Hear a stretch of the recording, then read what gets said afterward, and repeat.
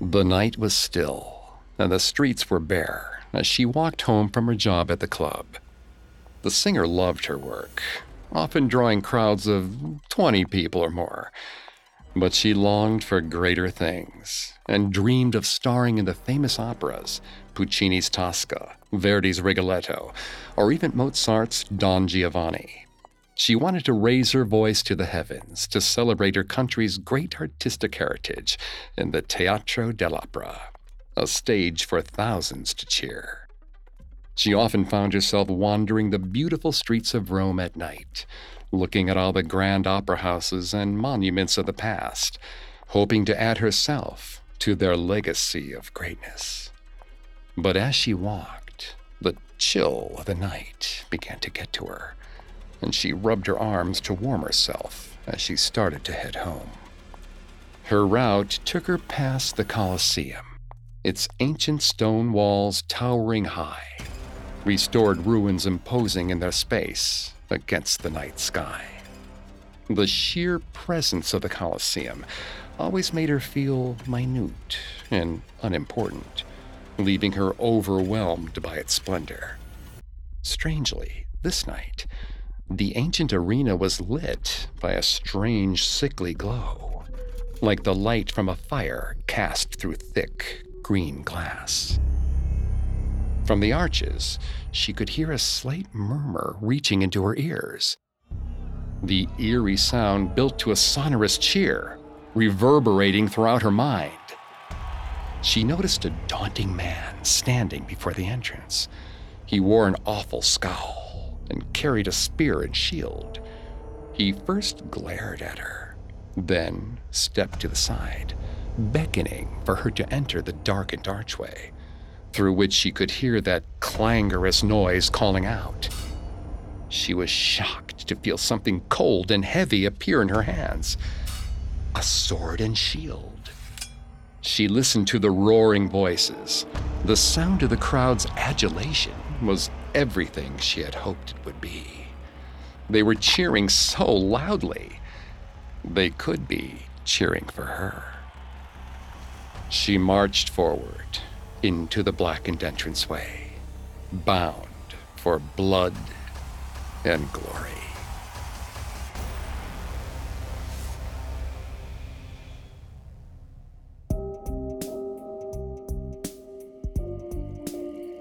Welcome to Haunted Places, a Parcast original.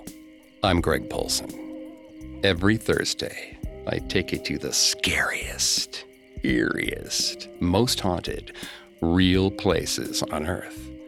This week, join me on a supernatural journey to the Roman Colosseum, one of the grandest arenas of the ancient world, and discover why, to this day, it's haunted. At Parcast, we're grateful for you, our listeners. You allow us to do what we love. Let us know how we're doing. Reach out on Facebook and Instagram at Parcast and Twitter at Parcast Network. And if you enjoyed today's episode, the best way to help is to leave a 5-star review wherever you're listening. We also now have merchandise. Head to parcast.com/merch for more information. Listen to more episodes of Haunted Places, as well as Parcast's other shows on Spotify and wherever else you listen to podcasts.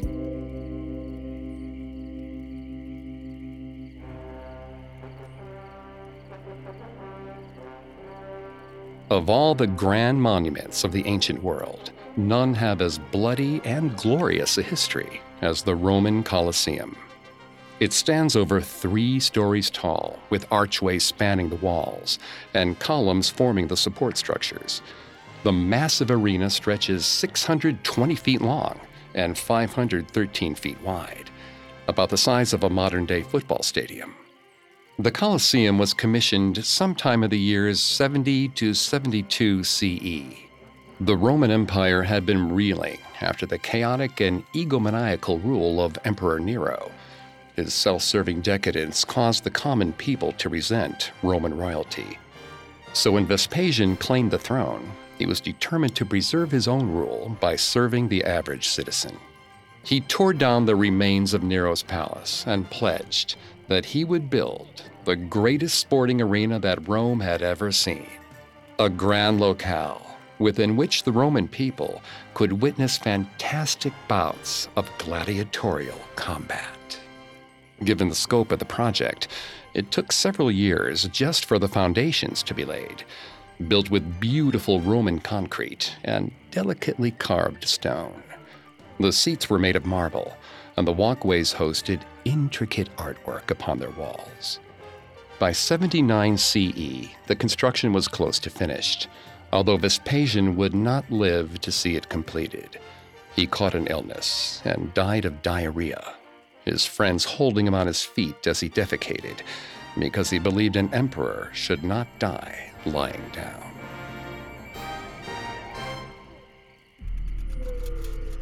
Vespasian's son Titus took the throne in 79 CE, and the Colosseum finished construction in 80 CE. In honor of his father, he marked its opening with a festival, the likes of which Rome had never seen before. He had exotic beasts shipped to Rome from all over the world. He had slaves, criminals, and prisoners of war brought to die within its walls. And he had trained gladiators to compete for glory before the people of Rome. He planned for the festival to last 100 days total, and the Roman people were ecstatic to witness large-scale bloodshed, the likes of which they had never seen before. Those hundreds of people who were sent to fight in the Colosseum were much less excited about their imminent deaths. Borillus marched forward, along with his brother and 9 of his countrymen. They had been dragged all the way from their homes in Gaul as prisoners of war. They had attempted to lead an insurrection against their Roman occupiers, but they had failed, and now they were here. His people wouldn't even get the honor of being sacrificed to the gods. Instead, their blood would run for the dirty peasant crowds frothing at their mouths for violence. He could hear them yelling as he walked through the dark stone halls. Roman spears pointed at their backs. The crowd got louder as they stepped out of the darkness into the open air. The light of the sun was almost blinding after the days he had spent chained up below ground. He could see the crowd's faces, clean and fat. The walls stretched higher than any he had ever seen before, and rows of seats packed with horrid people stretched further than he could see. The Romans moving like a mass of hostile flesh, their eyes wild with bloodlust as they brayed like vicious donkeys, just hoping to see him die. The arena itself stretched hundreds of feet, a wide open place with almost nothing in the middle, presumably so as not to obstruct the view. The emptiness almost made his imminent death all the more horrifying, as he was clueless as to what he was about to face. He had no choice. As he stepped into the sand, he felt his foot dampen, as if stepping in dew. He looked down to see that the ground was deep crimson red, pools of blood gathering all across the battlegrounds. He had seen fields drenched with the blood of war before, much of which he had spilled himself.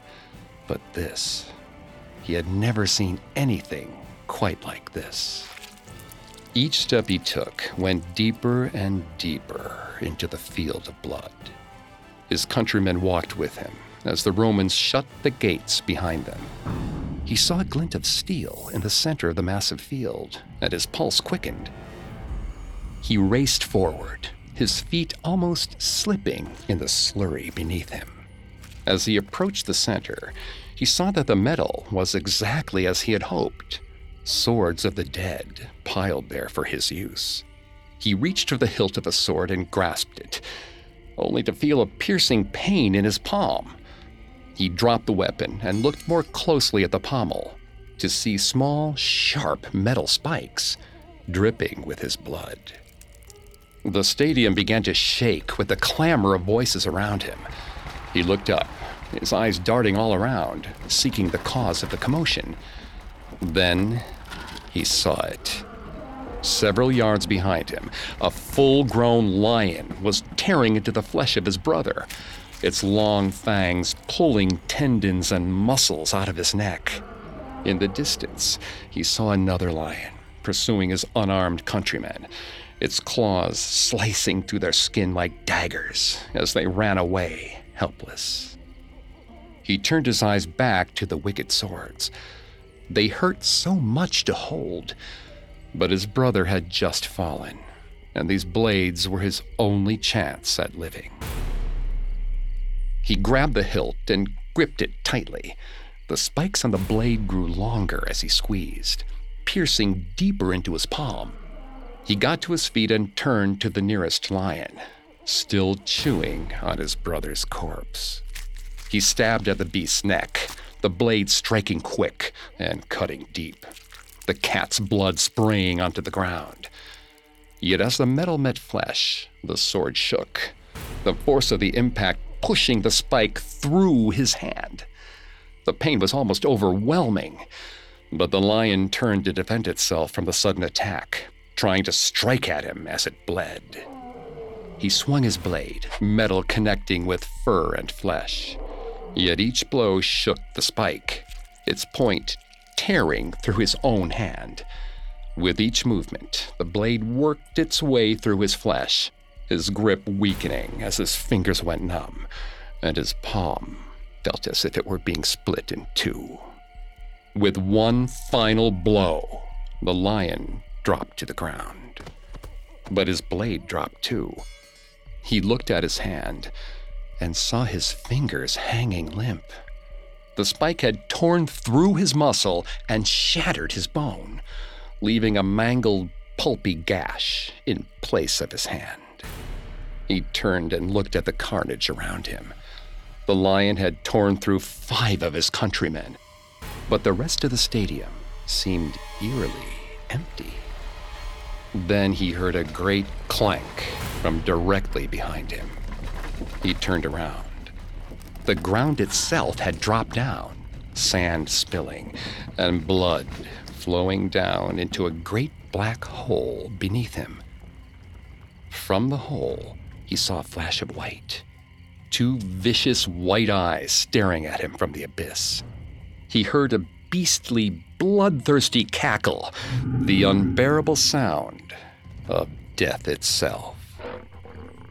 Borealis looked in the darkness, then looked at the sword on the ground, its pommel slick with his blood, bits of his skin sticking to its spikes.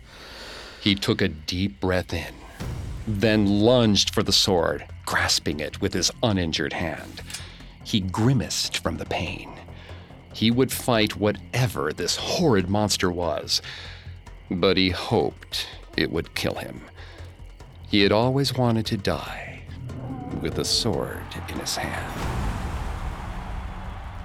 People who witnessed the great shows of Roman bloodshed firsthand wrote about the wonders of the Colosseum. They said that during the great hunts of exotic animals, the beasts could appear at any moment from any corner of the battlefield, almost as if materializing out of thin air. In reality, the Colosseum functioned much like a modern-day stage. The base of the battleground was built out of wood and covered with sand to give it the illusion of being ground. In reality, there is a series of complex tunnels, hallways, gears, and pillars beneath the stage, called the hypogeum, a Greek word meaning underground. Scores of men would move about the hypogeum, pushing and pulling cages filled with animals to all corners of the Colosseum. Using various devices, they would raise the cages to the floor above and place their openings against ramps that would lower downwards. Thousands of animals died within the walls of the Colosseum, and many people died fighting them. It should come as no surprise that such bloody sport resulted in the hauntings that would follow in centuries to come. Even 2,000 years later, the locals of Rome can hear the cacophonous wails of the menagerie of beasts that were slaughtered in the arena. Their spirits, and the spirits of the men who died fighting them, roar out into the air as their endless fight draws a ceaseless pouring of blood, all to feed the glory of the Roman Empire. Coming up, we'll continue examining the bloody history of the Colosseum. And now, back to the story.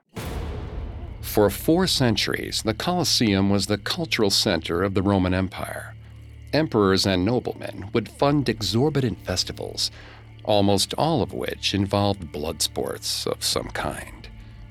Being a patron for the festivals was often a show of wealth and social status, and it came with several perks. The patron who funded the games got a personal box with a great view of the battlefield, and the patron also decided who lived and who died. When 2 gladiators fought in the Colosseum, the fight would continue until one was incapacitated. If the felled opponent fought well, the audience would cheer for them to keep them alive. If the felled opponent fought poorly, the audience would boo and encourage the opponent to be put to death. However, the loser's life was ultimately subject to the approval or disapproval of the patron. As the loser lay on the ground, beaten and bruised, they would look up to the patron's box to await their fate. Contrary to popular belief, if the patron turned his or her thumb down, the swords were sheathed and the man would live to fight another day. However, if the patron turned his or her thumb upwards, the victor would strike the final death blow, executing the conquered combatant for all the crowd to see. These battles occurred with startling regularity for over 400 years, the building's incredible architecture standing strong against the desolation of time. However, while the Colosseum persisted, the events that took place within soon faced opposition from the Roman people themselves, as significant segments of the population converted to Christianity. Christian monks and priests were appalled by the common practice of violence and bloodshed as entertainment. They thought gladiator fights ungodly and unlawful, and wished to put an end to the carnage. According to Christian tradition, this cultural distaste for gladiatorial combat came to a head on January 1st, 404 CE, when an ascetic monk from Egypt named Telemachus was visiting Rome. He attended a festival in the Colosseum to witness the horrors firsthand. He was so powerfully affected by the inhumanity he saw that he leapt from the stands and raced onto the battlefield. He sprinted to the soldiers and attempted to pull them apart from each other, all while shouting at the crowd in an attempt to convince their hearts to care for their fellow man. Rather than listen to Telemachus's concerns, the audience was upset that their entertainment had been interrupted. They booed and began throwing food at the monk. Telemachus was not discouraged. Instead, he shouted louder, only igniting the crowd's wrath. They began throwing stones. Rock after rock, stone after stone crashed against Telemachus's frame. And soon after he had pleaded for the crowd to spare the lives of the gladiators, the crowd saw his blood spill onto the sand instead. Telemachus's sacrifice was not in vain. The Emperor Honorius himself was a Christian, and when he saw Telemachus's martyrdom, he was moved by this display of faith. 3 days after Telemachus's death, Honorius issued a decree banning all blood sports within the Roman Empire. Chariot races and other feats of athleticism were still performed within the Colosseum, but the Christianized public's decline in interest and later collapse of the Western Roman Empire soon left the Colosseum abandoned and in disrepair. Then, over time, the Colosseum faced numerous natural disasters, including lightning strikes, fires, and earthquakes. It suffered particularly drastic damage in 847 CE and 1231 CE, as 2 devastating earthquakes led to the collapse of much of the upper levels of the Colosseum and the destruction of the Colosseum's south wall. As the Colosseum lay in disrepair and desolation, and Rome entered the Middle Ages, they decided to save some money by reusing stone rather than mining for new stone. The people began scavenging from the wreckage, repurposing the Colosseum's materials to build cathedrals, and its iron to build swords. However, those spirits who had grown fond of their eternal resting place did not take kindly to the ransacking of their home. Dominicus scaled the walls of the Colosseum in darkness, hoping his foray into the arena would go unnoticed. He had run a tailoring shop with his family, but most of them had abandoned the business to fight in the Holy Land. The sole member of his family remaining in Rome, he found himself nearly destitute. The church had taken his workforce, and at the same time, the church had been taking from this old place. He was a good Christian man. Why shouldn't he be allowed to do the same? He hoisted himself up onto the second-floor walkway and felt his way down the hall, far enough into the shadows to free himself from any prying eyes. He pulled his oil lamp out of the sack strapped across his back and lit the flames. The soft orange glow brought the shadows to life, as rubble, plants, and statues cast their silhouettes upon the cold stone walls. Dominicus pressed onwards as a slight breeze began to blow through the halls. The air carried dust to his nostrils and some pollen from the plants that had sprung up within the building's walls. Yet even as mucus began to build within his nose, he could still smell the slight iron-tinged scent of blood. Dominicus pinched his nose, discomforted by the smell. He had come expressly to find exotic flowers that had been brought to this place in the centuries before. The now wild flowers could fetch a fair price if sold fresh, but he'd have a difficult time finding those flowers, with his sense of smell clouded. He ran his hands against the grasses and vines that lined the floor and walls, trying to see if he could feel any familiar plants, but it was no use. They all felt the same to him. He shone his lantern upon the greens to see if any interesting flowers had bloomed, but all were in their buds, and he had no way of knowing which of the buds would turn into the flowers he wanted. With his efforts stilted, he decided to search for other valuables instead. Marble was known to sell for a high price. While he couldn't carry out entire slabs like the church, he was sure he could get a small enough block from the thousands of seats in the stands to sell to an artisan for crafting materials. He moved ever inward, each step taking him closer to the arena itself. But as he moved, he began to hear something strange. The halls began to reverberate with the muted sounds of a large crowd. His pulse quickened, but he needed to find something, anything, worth the time and energy he spent walking here. He finally reached the opening to the center of the building. He couldn't see the stars as the night sky was clouded and dark, and in the darkness, the far seats were invisible. He started moving down the stairs. As his lamp lit the seats beside him, he saw that they were completely empty. He trembled, eyes whipping all around the stadium. He was alone as far as he could see, but his ears told him there were people everywhere, watching him shake in the darkness. Then he heard the grunting. His eyes landed squarely on the arena below him, and to his great surprise, he could see the frenetic movement of dark human figures, fast and daunting. He descended the stairs, transfixed by the eerie figures. As he approached, he noticed two distinct masses of darkness, each striking blows against the other. Dominicus almost couldn't believe his eyes. He drew closer, his lantern finally casting light on their shifting forms. He could see two men, their faces animalistic with rage. They swung swords at each other with awesome fury, their blades clanging together. Their features seemed very similar. and Dominicus felt himself thinking of his brothers and sons marching off to war.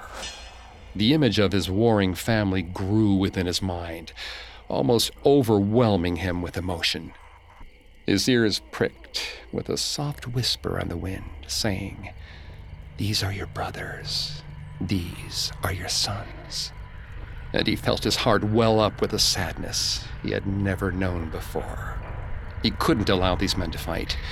They simply weren't thinking clearly. Dominicus leapt over the railing and landed on the ground. He waved his lantern, hoping to get the men's attention, shouting at them to stop. They continued fighting, and he watched in horror as one man slashed the other's chest, knocking him down, blood pouring onto the ground. Dominicus rushed forward, hands outstretched, as the standing man raised his sword. He grabbed the man's arm, and in a second, his lantern went out. The sounds of fighting went silent. He could no longer feel the man's skin against his palm. The only sign that they had been here were a series of frenetic footprints left upon the ground. The air around him began to reverberate with the voices of thousands, all booing more loudly than he could bear. He cupped his hands to his ears, and his eyes frantically searched the darkness for any sign of life.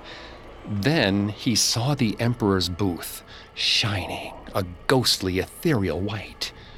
Inside, he saw a man dressed in elegant clothing, staring directly at him.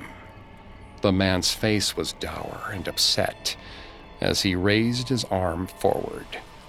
The crowd hushed, sound in the arena going from overwhelming to non-existent in an instant. Dominicus watched the elegant man, his breath frozen in his chest, not sure what would happen next. The man's arm slowly turned. He extended his thumb, steadily, upwards. The crowd cheered, and the ground itself began to shake with their clamor. Dominicus watched as the Colosseum began to loosen at its seams, pieces of stone falling from everywhere. He sprinted towards the nearest exit, desperate to break free. His feet pressed against the sand, his legs burning with the effort. Yet, as he stepped ever forwards, he heard a crack, then felt a searing pain in his shoulder as a rock the size of an apple crashed against him. He dropped to the ground, crippled by the pain. He writhed in the dirt. Then he looked up and saw a spectral man looking down on him. He had a long beard and wore the robes of an ascetic monk, his face mournful and sad. As he heard another larger crack, Dominicus considered the church's actions and the monk's fate. Perhaps the church had seen more blood spilled here than he had realized. The vast array of exotic animals that were brought to die in the Colosseum also brought with them the plants of their homelands. Seeds stuck to their fur or contained within their stomachs would plant themselves within the stones and ground of the great building. And when the Colosseum fell into disrepair, these seeds began to flourish. Hundreds of grasses, flowers, and vines not native to the Roman wilds populated the Colosseum, a biome unique to that building alone. Naturally, adventuresome Roman citizens would travel into the ruins of the building to pluck what they could, but the dangers of a crumbling structure would often leave people with much less than they had before. Coming up, we'll learn about the Colosseum's later restoration and the ghosts that still haunt it. And now, back to the story. By the 1400s, the Colosseum in Rome had fallen into disrepair. Some of its walls had collapsed due to natural disasters. Much of its stonework had been taken to lay the foundations for other buildings, and plants from all over the world had grabbed hold of the ruins that were left behind. The once blood-stained arena had become verdant wreckage, peaceful and largely abandoned. By the 1800s, the Roman government began to grow tired of looking at the desolate place and wished to demolish it in order to build new structures on top of the massive swath of land that it took up. However, when they announced plans to tear down the arena, the Catholic Church spoke up in protest. The Vatican declared the Colosseum a sacred place of the Christian faith. They wished its high walls to stand as a memorial to all the Christian martyrs who were slaughtered in the arena for their faith. Historians remain uncertain as to whether or not early Christians were actually fed to the lions within the Colosseum on a mass scale. But whatever the case may be, the papacy succeeded in using its religious power to influence the politics of the day. Christians flocked to the ruins, putting up crosses and sacred symbols, praying to God for the souls of those who had fallen in the arena. Within a short period of time, renewed public interest saved the Colosseum from destruction. The Christian iconography remained in the Colosseum for almost a century, but the Colosseum would face its next major change in 1922, when Mussolini's fascist government took power in Italy. The fascists were largely opposed to Catholic power within Rome, and they soon wrested governmental authority away from them. In order to appease the largely Christian Italian populace, the fascists allowed the papacy to divest from the state by declaring Vatican City its own nation. After that, it wasn't long before Mussolini began working to remove the church's influence over the Italian people. The Colosseum is one particularly clear example of this. One of the fascists' primary goals was to instate a sense of nationalistic identity within the Italian people. They attempted to instill that sense of identity by erecting new fascist monuments within Rome and restoring ancient monuments of the Roman Empire. As the Colosseum had stood for almost 2 millennia, it was the perfect example of Roman engineering prowess. Furthermore, its bloody history was the ideal reminder of that ancient Roman power, a supposed icon of what Italy could become again under the right leadership. The fascists tore down all of the Christian iconography contained within the Colosseum, uprooted plants, and cleared away any growth from the great stone walls. Once the fascists had cleared the arena, they had regained the symbol they desired. They did not go forward with any true reconstruction efforts, and they did not attempt any archaeological studies to learn about its actual history. They had their monument to blood, power, and Roman identity, and that was all they cared about. Once the fascist government fell in 1943, the Colosseum stood largely untouched and forgotten by the Roman populace. But it would not be long before it garnered the interest of academics and historians the world over. Small groups of researchers would investigate the Colosseum over the next few decades, and soon the place began to acquire the interest of international tourists as well. In the 1990s, tourist traffic and research crews had brought so much attention to the Colosseum that the government decided to fund full restoration and reconstruction efforts. Crews began to remove the wreckage and put up support beams. Some crews even began to dig to see if they could find anything of interest below the arena's sand. Much to the surprise of those who dug, they discovered, or rather rediscovered, a series of complex tunnels and passageways that had long been forgotten. They had found the Colosseum's long-lost hypogeum, and with it, they had unearthed secrets both great and terrifying.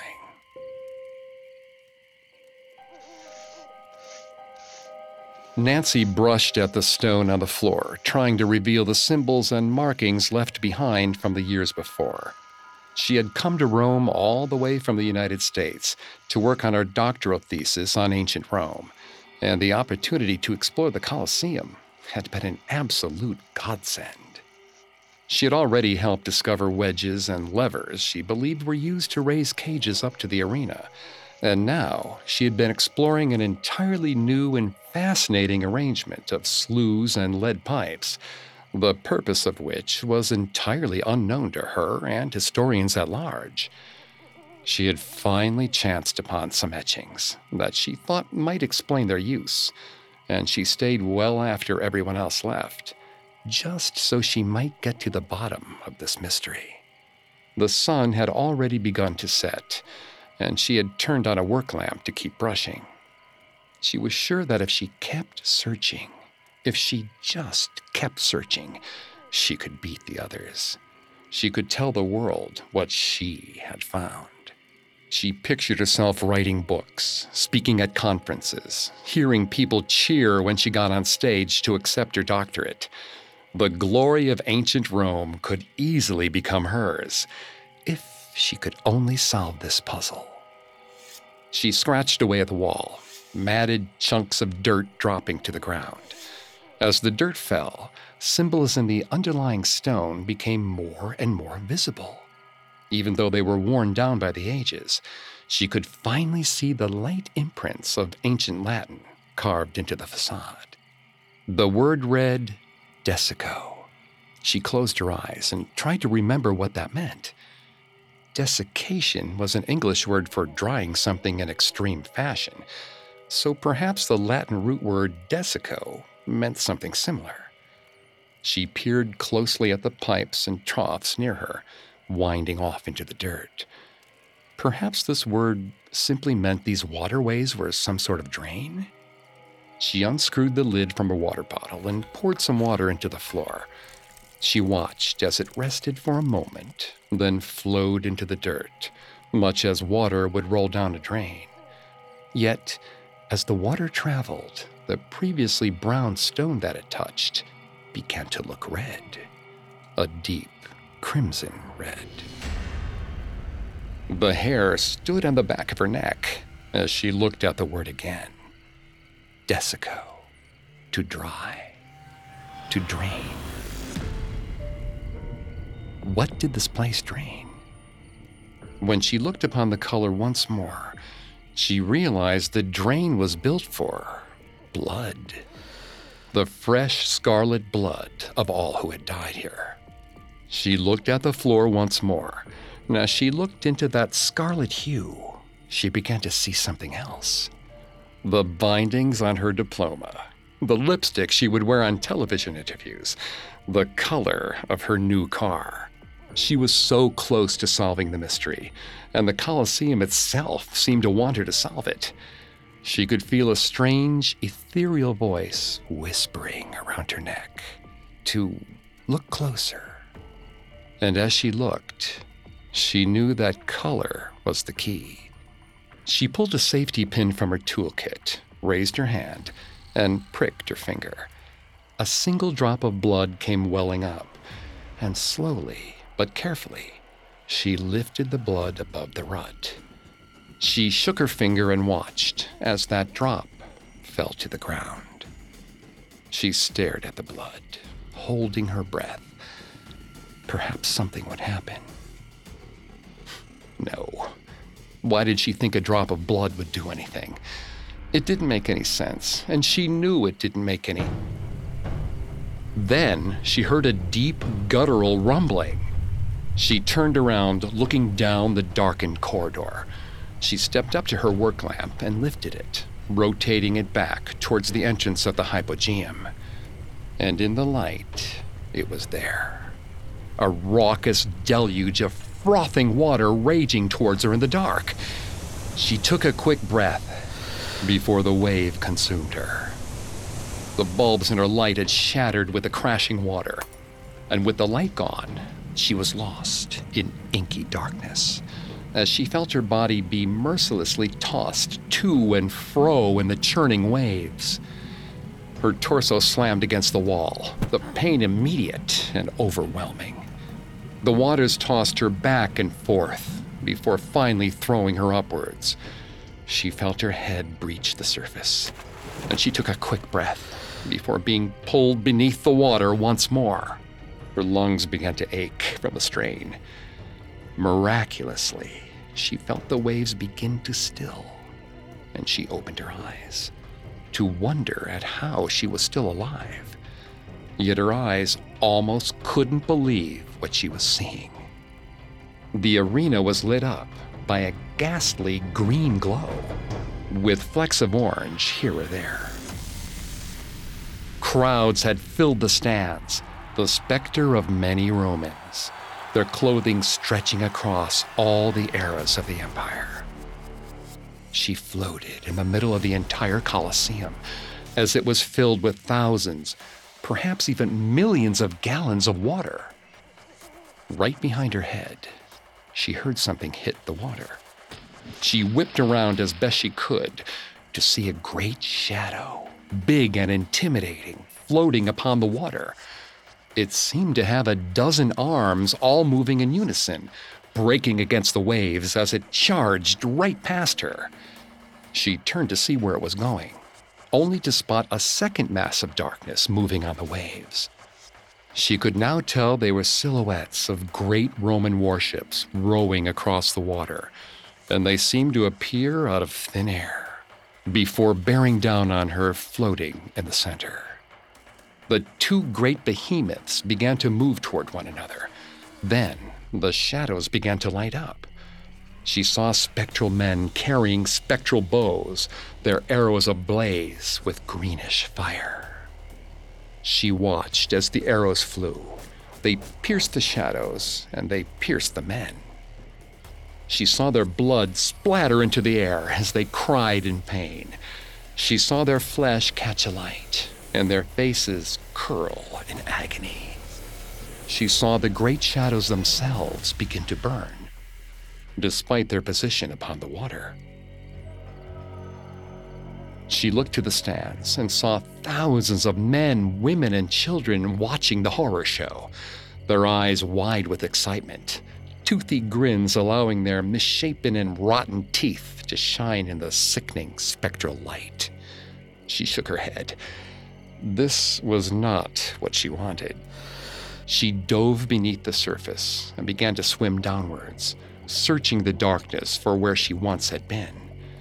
As she descended, she heard muffled splash after muffled splash, as spectral corpses torn apart by sword and steel began sinking next to her. Their empty eyes peered deep into her soul, but she continued to dive alongside them. Their flesh began to disintegrate as she reached the bottom, and the glow from their frightening visages cast a dim and unsettling light upon the stones. Her lungs began to burn as she grew desperate for air. She scrambled in the eerie underground, swimming past cold stone walls. Each had slight markings and small indications of where she was. She read the markings with only the spectral glow to guide her, her vague memories of these passageways guiding her deeper into the cavern. Then she saw it. The small corner of the room and the light imprint upon the wall where she had first read Desico. She reached out and traced the word with her finger, her vision going spotty black. Then the water began to drain. She sunk to the ground, laying upon the stone, somehow unaffected by the torrential flow. Finally, she could breathe once more. She lay exhausted upon the ground, the room around her pitch black. And yet, even in the darkness, she could see just beneath her a single spot of deep crimson red. She thought back to the horror she had just witnessed and smiled. All that death and destruction, the price of glory. And for her, their deaths were worth it.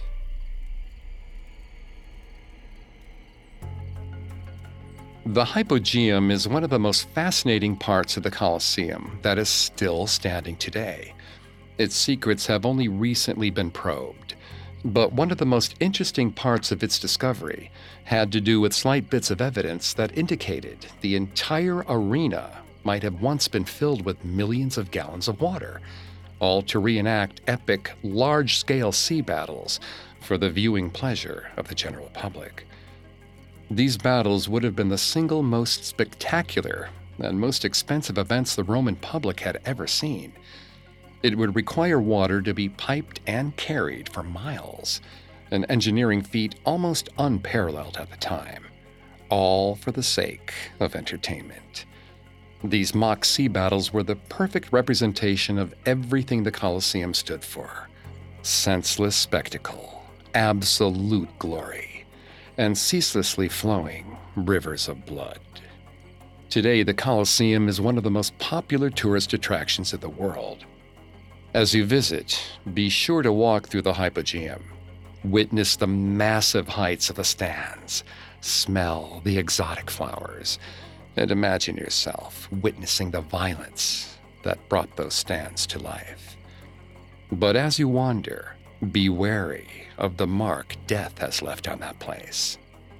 Say hello to the ghosts of Praetorian guards, who can sometimes be seen standing at their posts. Listen to the ghastly howls and roars of the great beasts, whose spirits have never left. And hear the cheers of a crowd, still bloodthirsty, even in the afterlife.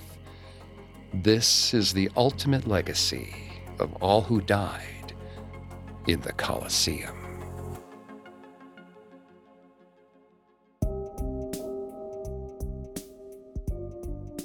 Thanks again for tuning into Haunted Places. We will be back on Thursday with a new episode. You can find more episodes of Haunted Places, as well as all of Parcast's other shows on Spotify and wherever else you listen to podcasts. Several of you have asked how to help us. If you enjoy the show, the best way to help is to leave a 5-star review. And don't forget to follow us on Facebook and Instagram at Parcast and Twitter at Parcast Network. I'll see you next week. Haunted Places was created by Max Cutler, is a production of Cutler Media, and is part of the Parcast Network. It is produced by Max and Ron Cutler. Sound design by Carrie Murphy, with production assistance by Ron Shapiro and Paul Liebeskind. Additional production assistance by Maggie Admire and Carly Madden. This episode of Haunted Places was written by Giles Hofseth. I'm Greg Polson.